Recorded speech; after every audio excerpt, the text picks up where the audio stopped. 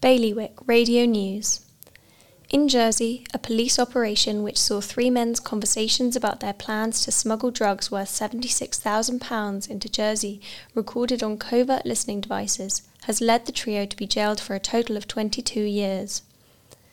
Investigators looking into the Pier Road explosion that claimed the lives of 10 islanders have completed their evidence gathering at the scene and provided an update on the next steps for the site.